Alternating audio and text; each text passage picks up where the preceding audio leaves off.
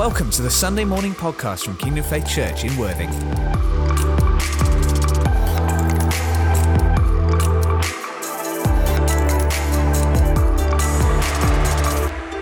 Well, it's just lovely to be back. Lovely to see you all. We've been back a few times quietly in between, but do you know what? It's over a quarter of a century ago that we left. Turn to the person next to you and say, they are old. And that means you're old. Thanks, Clive, for those kind words. Yeah, I've been great friends with Clive and Jane ever since he had a ponytail. Do you remember that? I don't even think Toby existed back then. So I'm going to share a little bit about my story, but I don't want to spend a long time saying too much. We've brought some books for you to read which explain our testimony and tell the story about what we've been through. But we want to spend most of the time talking about God's majestic mercy. So Sam's going to read a story for us. And if you want to turn in your Bibles to Mark chapter 5, verse 1, or find it on your phone, Mark chapter 5, verse 1. It's the miracle with the man possessed by a legion of demons. Mark chapter 5, verse 1, right through to 20. Sam, do you want to do the reading for us? So here's the reading. They went across the lake to the region of the Gerasenes. When Jesus got out of the boat, a man with an evil spirit came from the tombs to meet him. This man lived in the tombs, and no one could bind him anymore, not even with a chain. For he had been chained hand and foot, but he tore the chains apart and broke the irons on his feet. No one was strong enough to subdue him. Night and day among the tombs and in the hills he would cry out and cut himself with stones. When he saw Jesus from a distance, he ran and fell on his knees in front of him. He shouted at the top of his voice, "What do you want with me, Jesus, Son of the Most High God? Swear to God that you won't torture me." For Jesus had said to him, "Come out of this man, you evil spirit." Then Jesus asked him, "What is your name?" "My name is Legion," he replied, "for we are many." And he begged Jesus again and again not to send them out to the area. A large herd of pigs was feeding on the nearby hillside. The demons begged Jesus, "Send us among the pigs, allow us to go into them." He gave them permission, and the evil spirits came out and went into the pigs. The herd, about 2,000 in number, rushed down the steep bank into the lake and were drowned. Those tending the pigs ran off and reported this in the town and the countryside, and the people went out to see what had happened.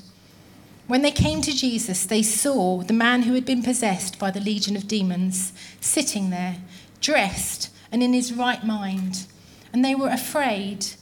Those who had seen it told the people what had happened to the demon-possessed man, and told about the pigs as well. Then the people began to plead with Jesus to leave their region. As Jesus was getting into the boat, the man who had been demon-possessed begged to go with him. Jesus did not let him, but said, "Go home to your family and tell them how much the Lord has done for you and how he has had mercy on you." So the man went away and began to tell in the Decapolis how much Jesus had done for him, and all the people were amazed. Thanks, Donna.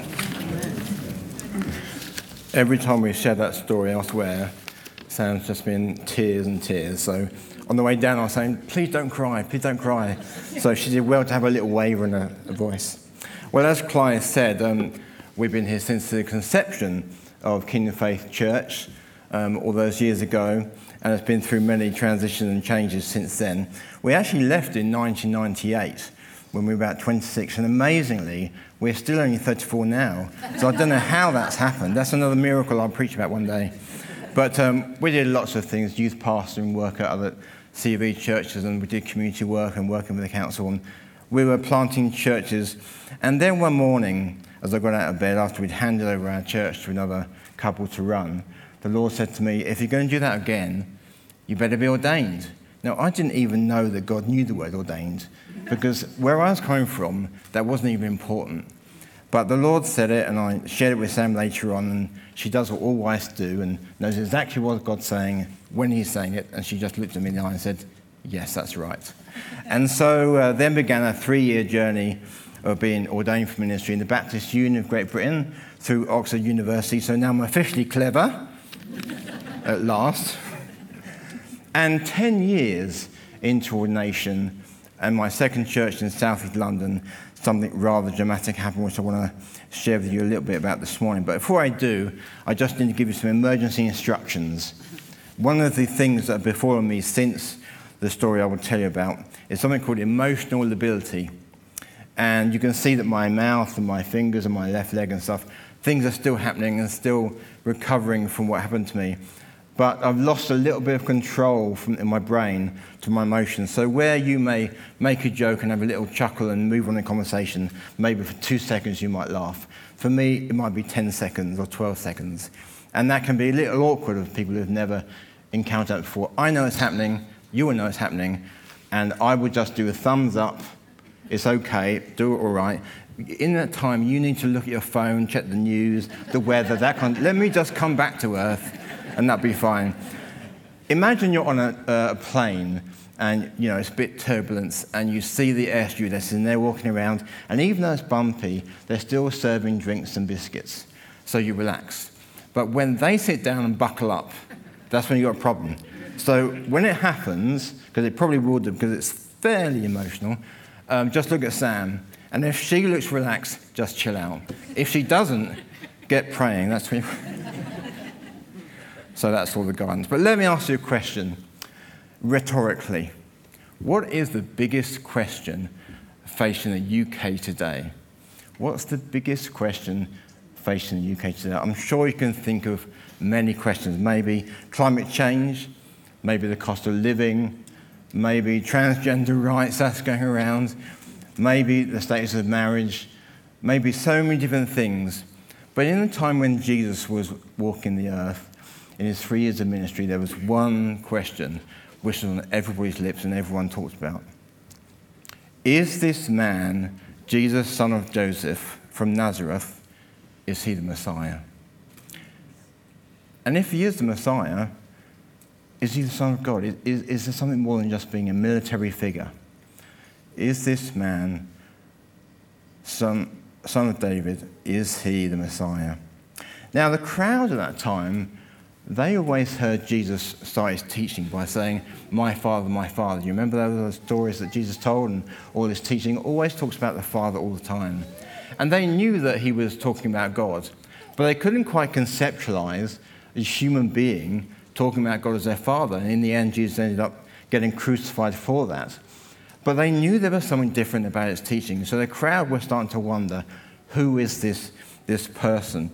But the Pharisees would always counter and say, well, we know where he's from. The Bible says that nobody will know where the Messiah is from. But we know he was born in Bethlehem, brought up in Nazareth. We know where he's from. So there was a bit of back and forth, a bit of debate, and a bit of confusion and wondering about Jesus. This was the one question. The disciples, they obviously had to grow in their understanding of Scripture and faith. And just before this story, in fact, chapter 4, there's a wonderful story of Jesus calming the storm. And in Matthew's recital of the story, he actually uses a phrase at the end. He comments on the disciples' reaction to it. And they said, what kind of man is this? What kind of man commands the wind and the waves? Well, let's be honest. No man can do that. But they weren't yet convinced he was the Messiah or the Son of God. So they have these questions in their mind, but they're starting to think, this is a man who's a bit more than a man, but we're not yet prepared to say that he is God.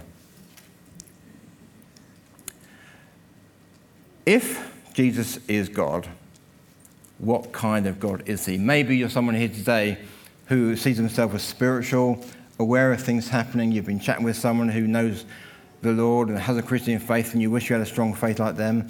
And a big question people have in their minds today is, what kind of God is he? And we know the Christian God has come under fire quite a lot for being seen as quite harsh, quite angry.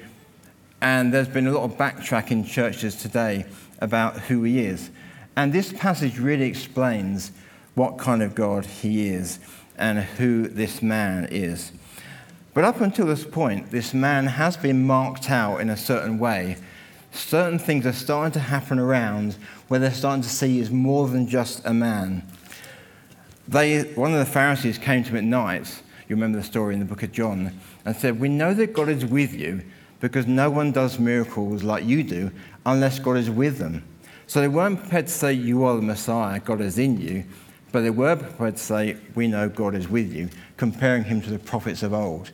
So immediately they're starting to elevate him a little bit more, and he's getting marked out a bit.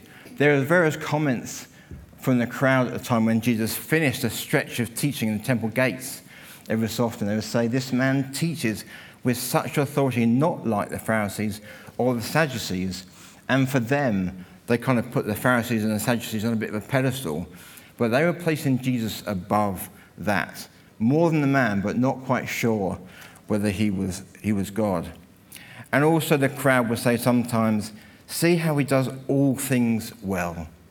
Wonderful miracles. And the comments, they walk away praising God and say he does all things well. He was marked out. But in this story Sam read out for us before, if we look at verse 7, there's one thing that Jesus is absolutely sure. He does not want to be marked out by any proclamation that comes from the evil one, any demon. He does not want a demon to declare, you are the Son of God. That revelation has to come another way, not from the enemy. And we need to be clear about that in our lives. So then we just see this tremendous transformation and miracle in this man. He was a really tough case. He's the kind of case that pastors hope won't turn up at their church on Sunday to expose their lack of faith. This man was just wandering in the hillside, and there's so many demons, they just called themselves legion, meaning like a number, a Roman army legion. There was like 30, 40, 50, so many in there that just called themselves one thing together. And so at the very end of the story, this man, rightly so, his life was so transformed, he says, I want to go with this Jesus. I want to be like the apostles, sitting under his teaching. I want to hear about this man and what's happened. And he asked Jesus, can I go with you? And one of the very, very rare occasions, Jesus says no. There's about 3 or 4 in the Bible.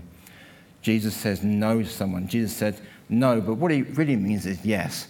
But go and tell people how much mercy I've had in you. Go and tell them what I've done for you. And I just want to kind of look at that word much for a minute. How much had God done for this man? Can we kind of conceptualize in our minds and grasp hold of this story that is on a paper, black and white letters, and we try and be enthused about it. But let's just have a look at literally what is happening. First of all, it's not so clear from the text, but if we understand our Bible history, we'll know this man was living on the west side of the Sea of Galilee. That was, as Isaiah quoted, the darkness, the dark lands of Isaiah. He was a Gentile. He was not blessed. He had no calling from God. He was rejected and not God's chosen people. There was no reason that this man deserved any such miracle. We had no reason to expect it. If you're a practicing Jew and you're living out the Torah, you may expect it. If you're someone who has faith in God as a God-fearing man, you may expect it. But if you were a Gentile like you and I are in the rest of the world, you had no hope. But Jesus came to this man, and that need not be lost on us. But let's have a look at the transformation that happened in this man. When Jesus gave him that commission to say, go and say how much I've done for you, he was sitting at the feet of Jesus. And that is a complete transformation, because 24 hours before that, he was roaming the countryside. People were scared to go with him. He was screaming out and aimless. He was just roaming. But now, he's sitting. And that word sitting means something to us now, as we can see the contrast between the two situations. And not only was he sitting, but he was clothed. He was so awkward, so uncouth. He was naked. Having been a pastor for 10 years, so many weird people come into your church and do such wonderful things. Do you know, after one song of worship we were singing, we just stopped and someone said, can you sing Stairway to Heaven? Totally random, completely out of, where did that come from? And this is how awkward people were, even more so around this man. He was clothed now and no longer naked. He was in his right mind and not crying out and cutting himself. As Clive mentioned, he and I together, I was with him for 6 years here doing youth work and starting off as a church birth. And then was a youth pastor, myself in High Wycombe for 3 years, and then further in other secular situations. And it's a travesty in our society today that young people cut themselves. The mental health situation in our country is, for want of a better word, diabolical. It is really tragic. And this man had a worst case scenario of it, but no longer after he met with Jesus. He was in his right mind. And this created a knock-on effect, because previously people let him do his own thing. People had just been scared to be with him, but now they were around him. People were interested. This man was no longer lonely. He'd been lonely for we don't know how many years, and he probably got used to it. And now people were gathering around him trying to look and see, is this the man that used to roam the countryside? What's happened to him? What's he going to say? He was no longer lonely. And lastly, he had a commission from Jesus. He was no longer aimless in his days, just trying to get from morning to night. There are people in our society, when they wake up in the morning, they go, here we go again. And at night, they lay their head down and say, I've made it. I know exactly what it's like, and I'll tell you about it in a minute. But this man has such a wonderful transformation, and his commission was to go and tell people how much this man, who was marked out by these kinds of miracles, had done for him. But I want to just tell you a little bit about how much God had done for me. I was aged 46, as I say, pastoring my second church. No ill health whatsoever. I wasn't the picture of health, as you can imagine, but I didn't have ongoing or underlying health conditions. But on the 2nd of November, 2019, in one day, I had 4 simultaneous strokes. 3 in the morning, and then 1 devastating stroke at about 5:30 in A&E. If you're ever going to have a stroke that's devastating, you want to have it in A&E. Now, you can't plan that, but God can. Amen. Amen. Are you looking at your phone? The result of those 4 strokes, within a 12-hour period, I became the most disabled you can possibly be. I suffer what they call locked-in syndrome. Has anybody ever heard of locked-in syndrome? It's where you are literally locked in your body. And when I say that I was paralysed, I don't just mean my arm didn't move. I mean that my stomach was paralysed. I mean my toes were paralysed. I mean my cheeks were paralysed. I mean my throat was paralysed. My voice box was paralysed. My diaphragm was paralysed. Inside and out, everything. I was so paralysed, all my nerves were paralysed. I was floating. I couldn't feel the bed I was lying on, and I couldn't feel the sheets around my body. I couldn't feel all the pipes that were on me. And I just want to prepare you for that, because I want to show you a photograph. Here that I am minutes from death. And this is the image that befronted Clive when he came to see me in ICU. Perhaps you put the first photograph up. My kids don't like seeing that. It still causes problems. They receive counselling, they're coming through that. And Sam's had plenty of time to cry. She's a wonderful crier. But when you have something so devastating like this happen, it's not just devastating to me, that's a medical term, by the way. The worst stroke you can have is a massive stroke. There's TIAs, there's little strokes, minor strokes, then there's massive strokes. My one is one I hardly ever use. It's devastating. Because it's not just devastating to my body, it's devastating to the whole family and extended family. So it's medical and also social. I was on life support system. Has anyone on TikTok here? Yeah. Anyone seen that lovely song that Elevation Church sing? Now I've got breath in my body, there's a reason to praise God. I still had a reason to praise God without breath in my body. I was having air pumped into me, and it's because of who God is. That's the real reason. That's the real reason to praise Him. Because of who he is. It's a good reason, breath in your body, but the better reason, the best reason, is who he is. I was a day away in that photograph from having a tracheotomy, where they put the breath in your body through your neck, and they protect you with a balloon they put in your throat, because they don't want you to drown of your saliva. Much as they try with that balloon, they can't get all the saliva out of your body because it's generated everywhere in your speech airways. And so they used to have to suck the saliva out of my throat. So about 8 or 9 times a day, 4 or 5 times a night, I was gradually drowning for 2.5 months.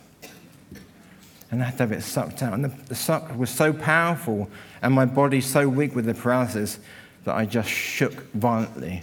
And it was a horrible sight to see. God's done a lot for me. But after 11 days, I came off life support and was moved to Lewisham Hospital. I was in St George's for those 11 days, and in those 11 days, as I say, this is the picture that befell Clive when he came in. And my thought was, when I saw Clive, number one, this must be bad. If Clive is here, it's bad. We see each other about once or twice a year, and we have diaries, and we have to arrange it. But he was there within about 2 days. I thought, this is bad. I know people are telling me it's really bad, and I'm getting that vibe because I can't feel a thing. But he's here, it must be bad.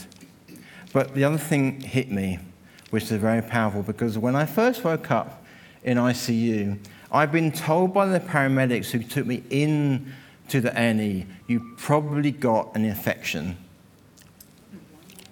They weren't able to diagnose I had 3 strokes. My heaviness, my slurred speech didn't give them enough clues because my observation of my breathing and my blood was fine, was 100%. So they said, we'll just take you in to be sure. So I was under the impression that I was having just one kind of infection. I would need some antibiotics and all would be right with the world. And the conversation going in the back of the ambulance was, this is a bit excessive. How are you? What's the scores? You're okay? Yes. Oh, you don't look like one that's heard that before. And then I black out. And so I wake up to expect that. But you know when you wake up in the morning and your eyes are closed and the darkness you see is not the darkness of the room, it's the darkness of your own eyelids. It was that moment that God came to me and I heard his voice. And he said something really powerful, which explained to me what was happening and why it was happening. So if you can imagine opening your eyes, having no human voice telling you what is the matter, and you find yourself floating and paralyzed, that is going to affect your psychology somewhat. It's going to be an issue. But God's voice was so indelible, so powerful, so otherworldly, so peaceful that the world can't give that peace. I've got to be honest with you, I was totally relaxed. I was trying to take in the gravity of what had happened, and that took quite a few days, but I was relaxed. And so when Clive was standing over me, I saw him peering over me because I was in and out of sedation. He was just there. I thought, there's someone who will agree with what I've heard. I had this word from God. I knew what was going to happen. I didn't know how it was going to happen, and that's the journey of the book. You'll see that. Sometimes God speaks to us in an indelible way, but we don't know how it works out because we must always be living by faith. That's the only way we can please God. Is that right? Yeah. Just checking. The doctors told Sam some terrible things, and they told her that I had a 10 to 20% chance of living, and if the chest infection didn't kill me, then I would probably be living in an institution for the rest of my life, receiving 24/7 round care. And my children were advised to come and see me for one last time. One last time. And I was stated and didn't even know that's happening. That's a powerful thing when doctors say you're not going to survive. My family were utterly devastated by this all. And so I had to negotiate the next few months in this condition. If you go into photograph 2, I want to show you how I was communicating with the outside world, because obviously my nose was, and my lips, my cheeks, my ears, nothing moved. I could control nothing, apart from my eyelids. And if you want to have a conversation with your eyelids using one of these things called an alphabet board, and you have to do 1 blink for yes and 2 for no, and you want to say, as I did for the very first time when they showed me how to use it, is Lewis Hamilton world champion? Because that's what I wanted to ask. I was so relaxed that I'd been watching that on the day before the qualifying, and I knew he could become world champion, and I wanted to find out if he was. Looking back, I feel ashamed. I should have said something like, I love you, this is terrible, I'm still with it. The nurses were a bit confounded by what I said, which took absolutely ages to blink that out, and that's my point. But they went out and they shared it with my family who were waiting next door, and my dad just remarked, that's my David.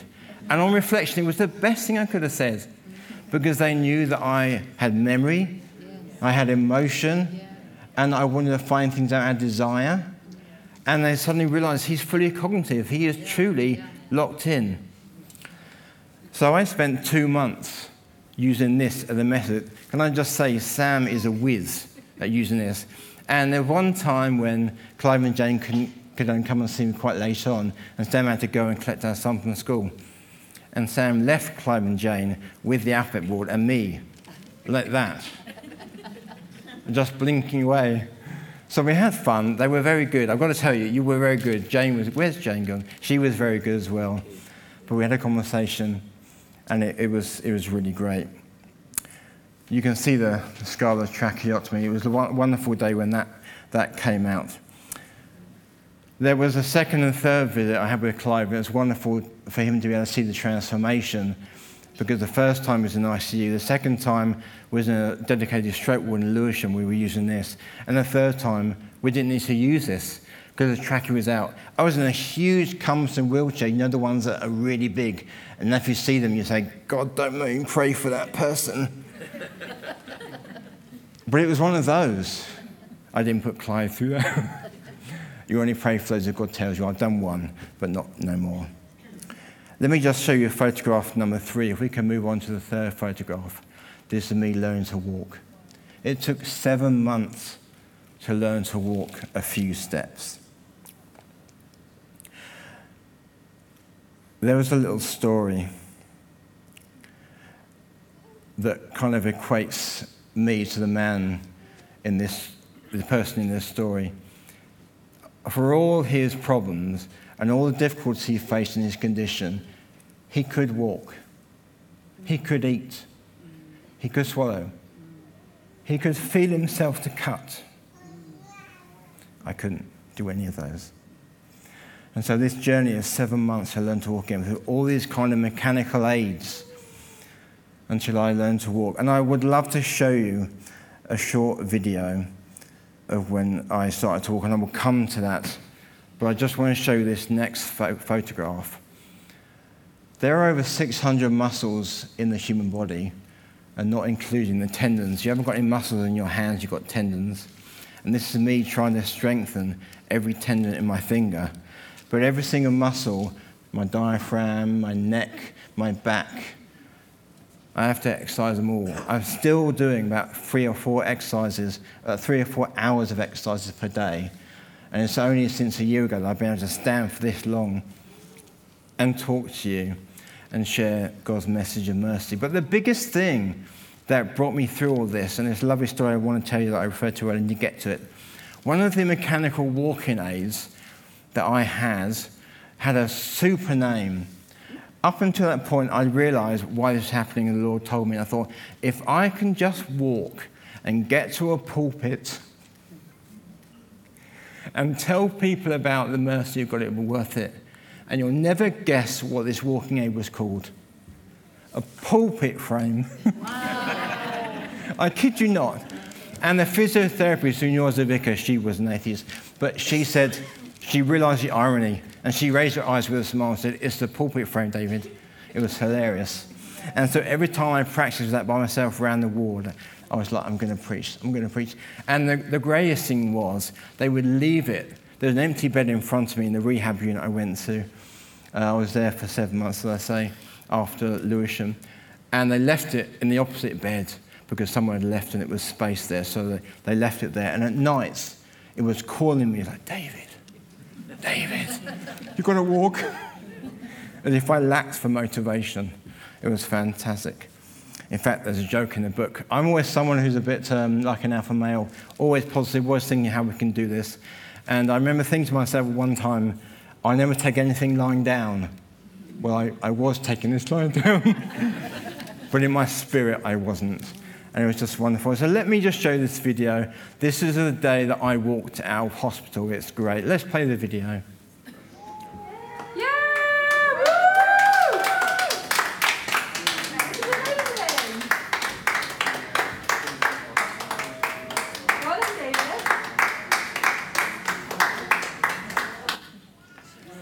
That's amazing.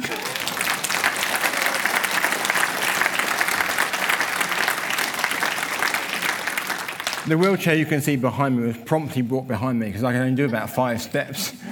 And the corridors were so like a mile long in this great archaic Victorian building that I lived in for 7 months. But it was a wonderful, wonderful moment. I started dreaming about that moment about 2 months before because I thought, this is going to work. I'm going to be able to walk. So it was fantastic. Now, the book that I'd like to leave with you and is on sale is called Don't Get Excited, But That's My Story. And this is how much God did for me.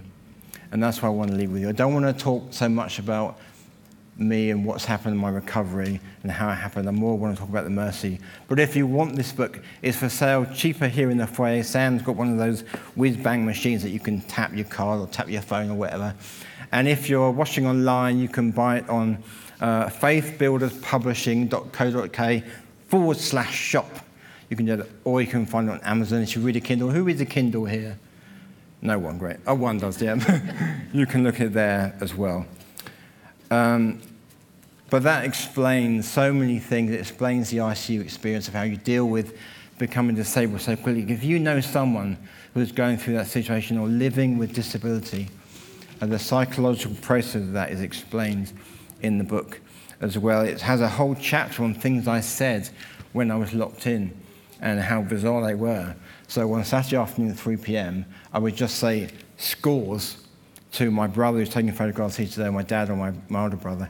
And we got down to the place where I just say, just communicate and blink, SC, and they wouldn't know the football scores, and they'd say, are you saying scores? And that was it. They just told me the scores all the time. There was one night, it was hilarious. I wanted to find out a European football score. And I knew that, I think it was Manchester United playing Bayern Munich.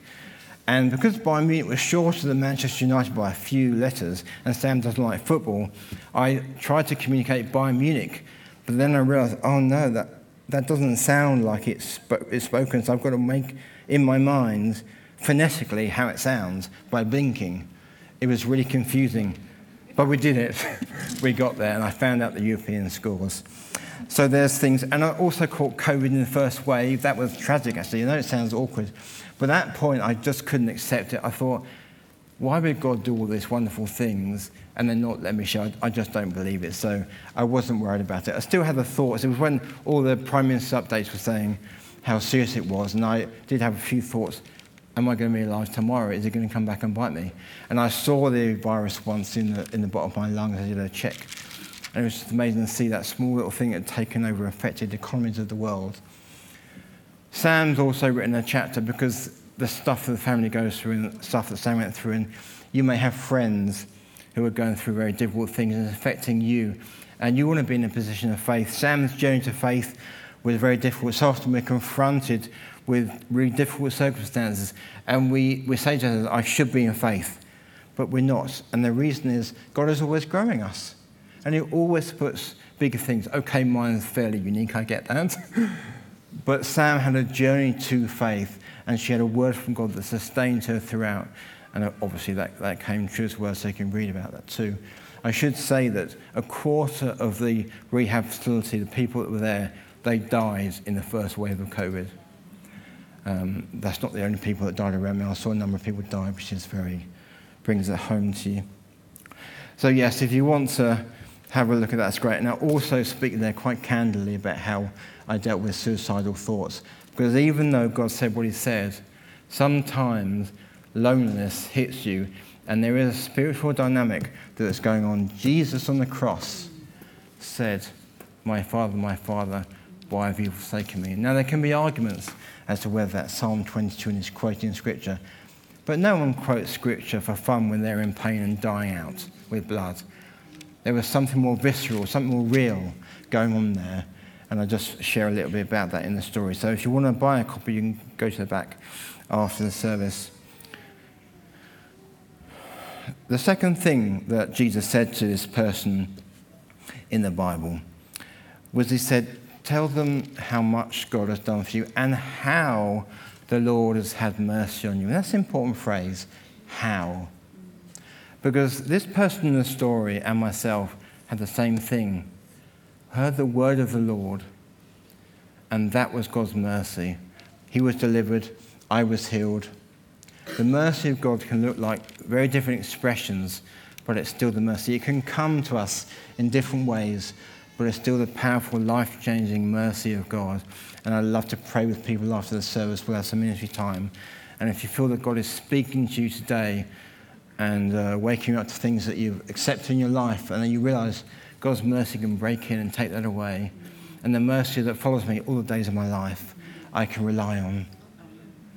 That's for now. That scripture is one of the most misused in modern songs today.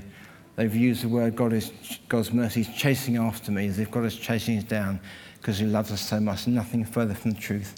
Yes, that is the correct way you use a Hebrew word, but that's not the context of Psalm 23. The context is security and safety, like insurance. God is there to catch you. He's ready with his mercy at any time for what you're inevitably going through because you live on the earth surrounded by sinners, running sinful ways. So you're going to have difficulties. Jesus says you're going to have trouble. Just thought I'd cheer you up with that. You're going to have difficulties, but I will cheer you up with the fact that God's mercy is going to follow you all the days of your life. And everybody said, Amen. That's right. The thing this shows is you think about the situation I was in and this man was in. Who had the initiative? Who had the initiative? Jesus. That man didn't ask to be set free. That person didn't ask that. The demons brought him to Jesus. I didn't ask for any healing or miracle of any thought. It shows that Jesus has a merciful disposition. Turn to the person next to you and say, merciful disposition. And what that means is it's not always dependent on whether you cry out for mercy. Because even before you might cry out for mercy, and there are plenty of stories where you do, but there are times when you don't. You're in such a bad way that you can't cry out for mercy. Okay, it may not be literal like it was for me and this person in the Bible, but we all face struggles that leave us speechless. Yeah. My daughter's testimony that she's preached in her church is that she couldn't pray for me. She couldn't find the words. She sobbed and sobbed and groaned and groaned.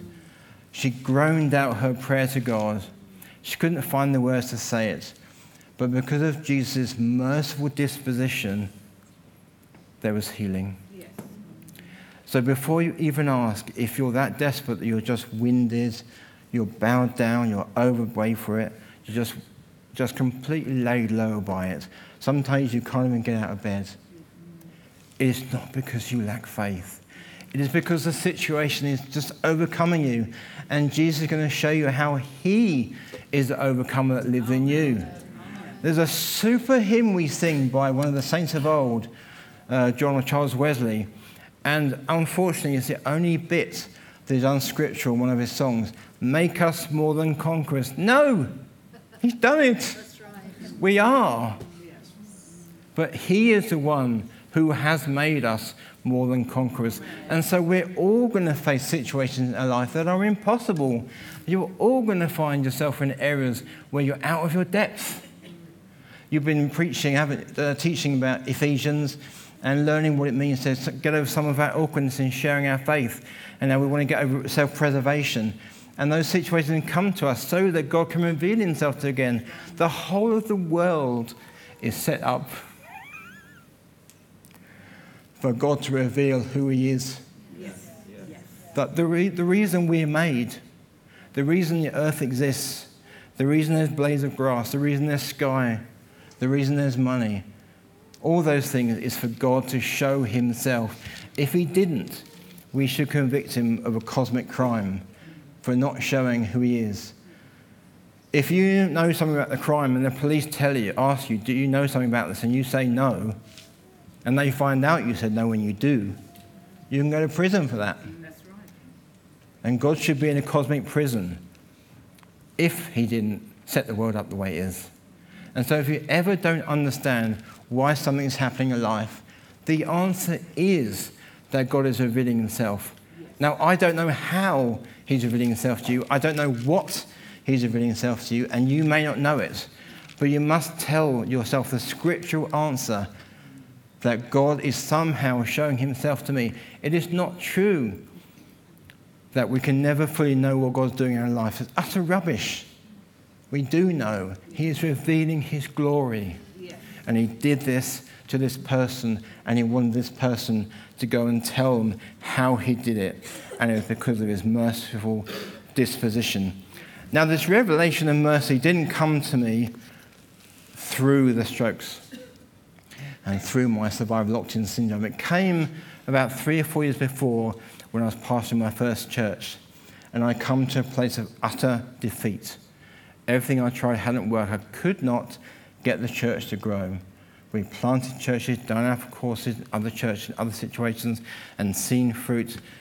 But there were a number of situations I found that occurred in my life, which I share in this book called The Majestic Meaning of Mercy, which late Pastor Collins recommended on the back with a number of other international leaders and preachers.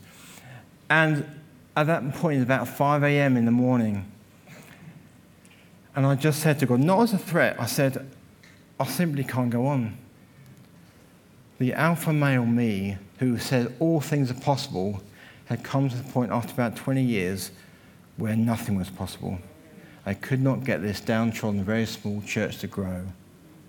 And I said to God, I am going to have to come out of ministry and give up. It wasn't a threat, I just was winded. And this has been building for years and years and years. And some of our suffering can be over years and years and years. And the reason is because the human spirit is so strong. God has to break it down not so that we are ready for his revelation of mercy, not so that we're worthy or we deserve it, but so that we can receive it when it comes. Yes. That's really important, so we can receive it when it comes. This person in the story is ready. I was ready. Yeah. And something bubbled up in me that morning at 5 a.m. and I was praying and I just said, Lord, give me a break. Have mercy on me. And I suddenly had one of those, it wasn't a literal out-of-body experience, but it felt like that. I felt like I was looking back at myself, and I looked at myself and I thought, that's a prayer that you have never prayed in your life. And suddenly, before my eyes, all these stories in the Bible about Jesus praying for people and miraculous things happening were because people cried out for mercy. I felt so ashamed in a wonderful way in God's presence because I knew he was forgiving me at the same time.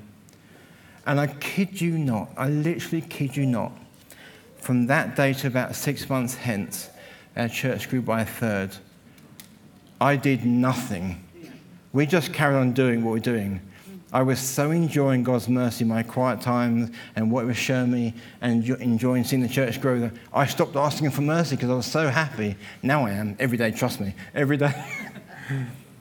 Somebody phoned me up from the other side of town and said, I'd like to get baptized. Is that all right? I don't know why I found your church, but it was in the phone book and I'm coming over. Can we have a chat? She was a backsliding Christian from Scotland. Somebody else came to me and said, I'm not welcome at any church in the town. I committed adultery with my spouse a number of years back. I know it's wrong. I've repented and got right with the Lord. And I will come back to church, but no church will have me. When I tell them my story, I said, you can come. There was a house church that just closed down around the corner from us, and they all turned up one Sunday. It's incredible. I was preaching a sermon, nothing special. The back door opened, and 8, 9 people just walked in. They were still coming in the back when they were finding their seats. And I'm trying to keep my head on what is happening, and I'm just exploding inside with joy, just thinking, more mercy, more mercy. This is so good. As I say, our church grew up by over a third. One lady who was in leadership said to me, this church is no longer I don't feel this church is my own. There's more people that I don't know than I do know. And I was like, hallelujah, that's how it should be. She didn't see it that way. So there's lots and lots of stories about how God filtered his mercy into my life and changed my mindset round. And you can have a look at that. But there is something I must tell you about that which really brings home the ministry that God has now given me. This book was edited, and I got Colin's and others' recommendations in 2 weeks before my strokes. I just asked Sam's sister, who's a magazine designer, if she would design the front cover. But I just didn't have time to get to publish it beforehand.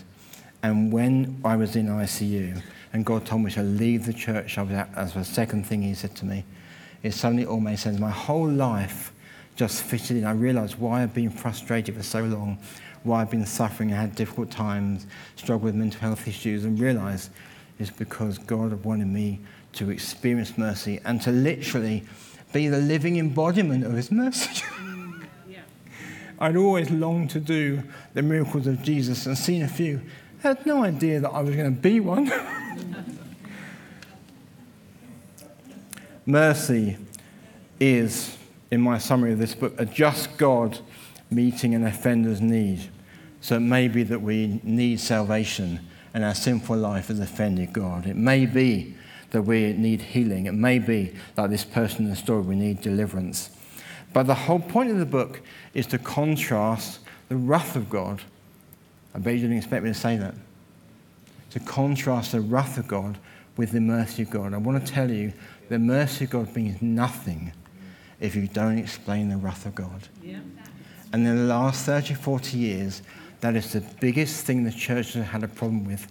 Yeah. And when we talk about self-preservation and sharing our testimonies and our stories, if we don't speak about the wrath of God, we are not sharing the gospel. Amen. What has Jesus saved us from? Yes. Yeah. I was doing some schools work once in High Wycombe and really excited to be there. And I just said to a girl in the corridor, oh, the Lord wants to transform your life forever. You'll never be the same. And she asked me back, I think my life's all right. I was speechless. But as I've chewed that over the years, I've realised she had no concept of her need of God. Yeah. And so before we tell people about the second Adam who wants to save them, we've got to tell them about the first Adam who messed everything up. Yeah. Jesus says, after that wonderful gospel verse, John 3:16, they will not perish but have eternal life. And we love that, and we see it in the Olympics. But Jesus does mention perish. Right. They will perish. And in verse 17, he then speaks about those who do not believe in him will be condemned. Yeah. And then I think it's verse 18, he says they will remain with the wrath of God on them. Not they're sitting on a fence and they have time to decide which way they're going to believe me or not because they're neutral, as everyone thinks they are. I listened to a Radio 5 program once where the premise of the whole hour-long show was, aren't human beings basically good? And it was a massive pat on the back for human beings. But we know from the scriptural story that human beings are completely ridden with sin. You've only got to look at Ephesians chapter 2 and the book you're studying right this month. The Gospel of Mercy explained in Ephesians 2, chapters 1 to 5, of how sinful we were, how by nature we were creatures of God's wrath, how we were following our own desires, how we're being led into sin. And then it says, but God in Christ, who is rich in mercy. Yeah. We're not saved by mercy, we're saved by grace. Yeah. But we're saved because of the mercy. Colin writes on the back here that mercy is a gateway to grace. I always use the phrase the foundation. The foundation to our Christian life is mercy. Everything happens because of that mercy. and we live on that mercy. So if you want to get your head around the wrath of God and know how to explain it sensibly, so you don't come across as some weirdo and you're not condemning everybody, you speak about God's mercy in the light of God's wrath. But when they hear the mercy, then it means something. Then it has traction. Tell me more, they say. And so they can understand this merciful disposition. So I've told you, this man, Jesus, was marked out by how much mercy he had on this man. And that's the message for today. The man is marked by much mercy. Turn to the person next to you and tell them, the man is marked out by much mercy.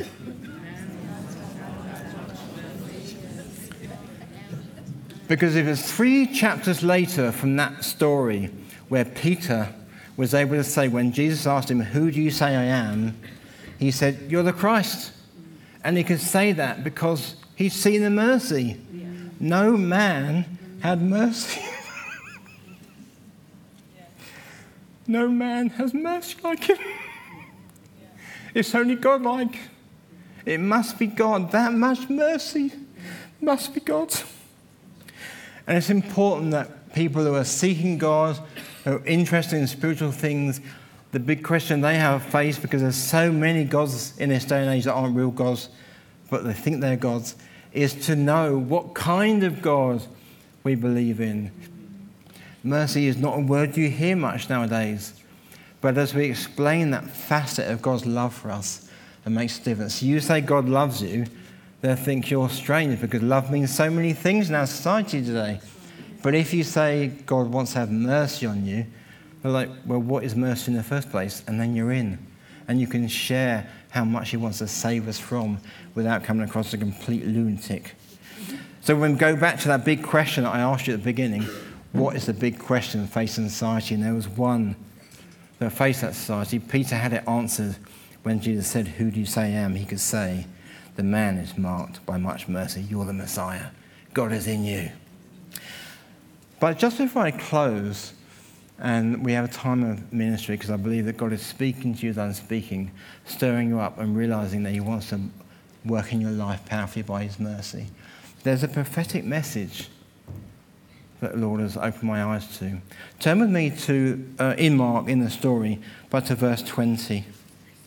I really want you to read it yourself. I'd love it if you wouldn't just sit there and listen to, but you look at it on your phone. I want you to see the words. Verse 20. So the man went away and began to tell in the Decapolis how much Jesus had done for him, and all the people were amazed. So this man lived on the west side of the Sea of Galilee, in the 10 towns of Decapolis, means 10 towns. And that was his area. So he had 10 towns to go to and explain how much mercy God had had on him. But if you jump forward just a few pages to Mark chapter 7 and verse 31, have a look at this. It's going to blow you away. Mark 7:31. Then Jesus left the vicinity of Tyre and went through Sidon down to the Sea of Galilee and into the region of, say it louder, the Decapolis. What had he done? Jesus had sent his emissary to speak to these people about his mercy, because Jesus knew he was going to be there in 2 chapters' time, whatever length of time it is. And it's because of that the people were ready. Their hearts were ready for the mercy. And we see a wonderful story of a miracle of a deaf mute being heard, and many other people turn their life over to God. And I believe that what God has done in my body is a representation of what he's going to do in his body, Amen. In the church. Amen. Bring it back from the dead. Yes. And he wants me and you to share our testimony of the mercy of God, so they're ready to receive it when he comes. And I believe he's coming this morning. I believe when I go to other churches, I have about twice a month sharing this message of mercy to others, that God is coming and he's going to come. And the reason he's going to bring revival to this country is not because we pray for it. It's not because we believe for it. They're all parts of it. but they're God-generated things. You only believe because he's put the faith in you. You only pray because the Holy Spirit is showing you what to pray.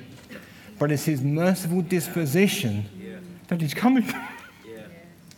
God is coming in revival power because he is coming. He is doing it. Praise God.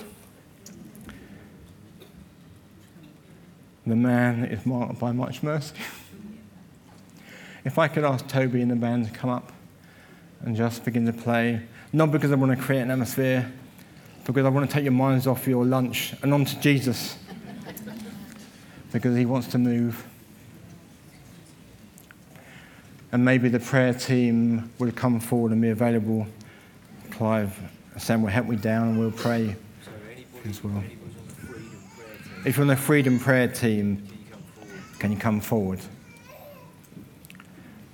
God has stirred you throughout this story, not by how amazing my testimony is or how wonderful their stories in the Bible, but by the power of his mercy. And as Clive spoke to me in ICU and prayed for me, and I sense inside he agrees with what God has said to me, we as a team want to pray for you, that what God is saying to you, we would agree with you. There's power in agreement. Amen? There's power in that. You know what God has said to you. And as my book says, it's hard to go with that all the way through and to see that through. And I'm still working through things now. But God wants to come. And I know that my message is powerful for those who are severely disabled. You come. We're not scared to pray for you.